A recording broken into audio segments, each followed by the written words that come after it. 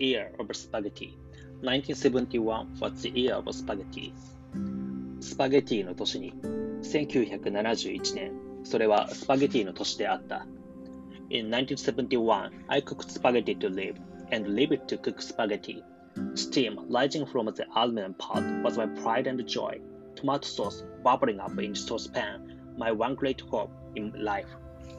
1971年、僕は生きるためにスパゲティを茹で続け、スパゲティを茹でるために生き続けた。アルミ鍋から立ち上る蒸気こそが僕の誇りであり、ソースパンの中でグツグツと音を立てるトマトソースこそが僕の希望であった。I'd gone to a cooking specialty store and bought a kitchen timer and a huge aluminum cooking pot, big enough to bathe a German shepherd in.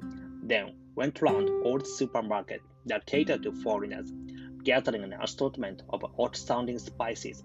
I picked up a pasta cookbook at the bookstore and bought tomatoes by the dozen. I purchased every brand of spaghetti I could lay my hands on, shimmered every kind of sauce known to man. Fine particles of garlic, onion, and olive oil swirled in the air, forming a harmonious cloud that penetrated every corner of my tiny apartment, permeating the floor and ceiling and walls. My clothes, my books, my records, my tennis jacket, my tennis racket, my bundles of old letters. It was a fragrance one might have smelled on ancient Roman aqueducts.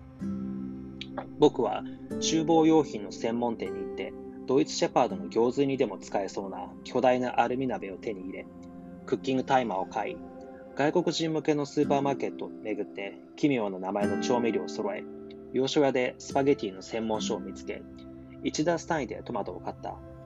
僕はありとあらゆる種類のパスタを買い込み、ありとあらゆる種類のソースを作った。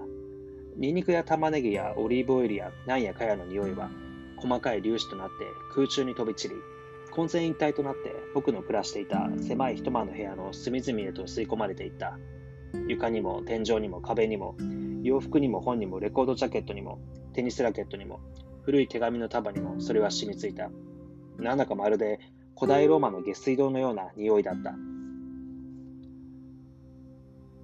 This is a story from the year of spaghetti, 1971 AD. 紀元1971年、スパゲティの年の出来事である。As a rule, I cooked spaghetti and ate it alone. I was convinced that spaghetti was a dish best enjoyed alone. I can't really explain why I felt that way, but there it is.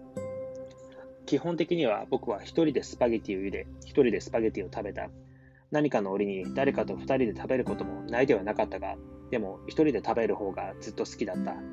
その頃の僕にはスパゲティとはそもそも一人で食べるべき料理であるように思えた。どうしてそんな風に思ったのか理由はよくわからない。I always drank tea with my spaghetti and ate a simple lettuce and cucumber salad. I'd make sure I had plenty of bowls.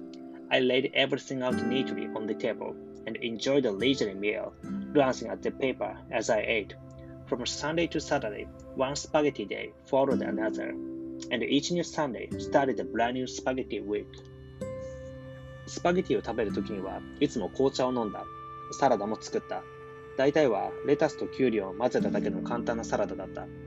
どちらも量だけはたっぷりあった。それらをテーブルにきちんと並べ、新聞を横目で睨みながらゆっくり時間をかけて、僕は一人でスパゲティを食べた。日曜日から土曜日までスパゲティの日々が続き、それが終わると新しい日曜日から新しいスパゲティの日々が始まった。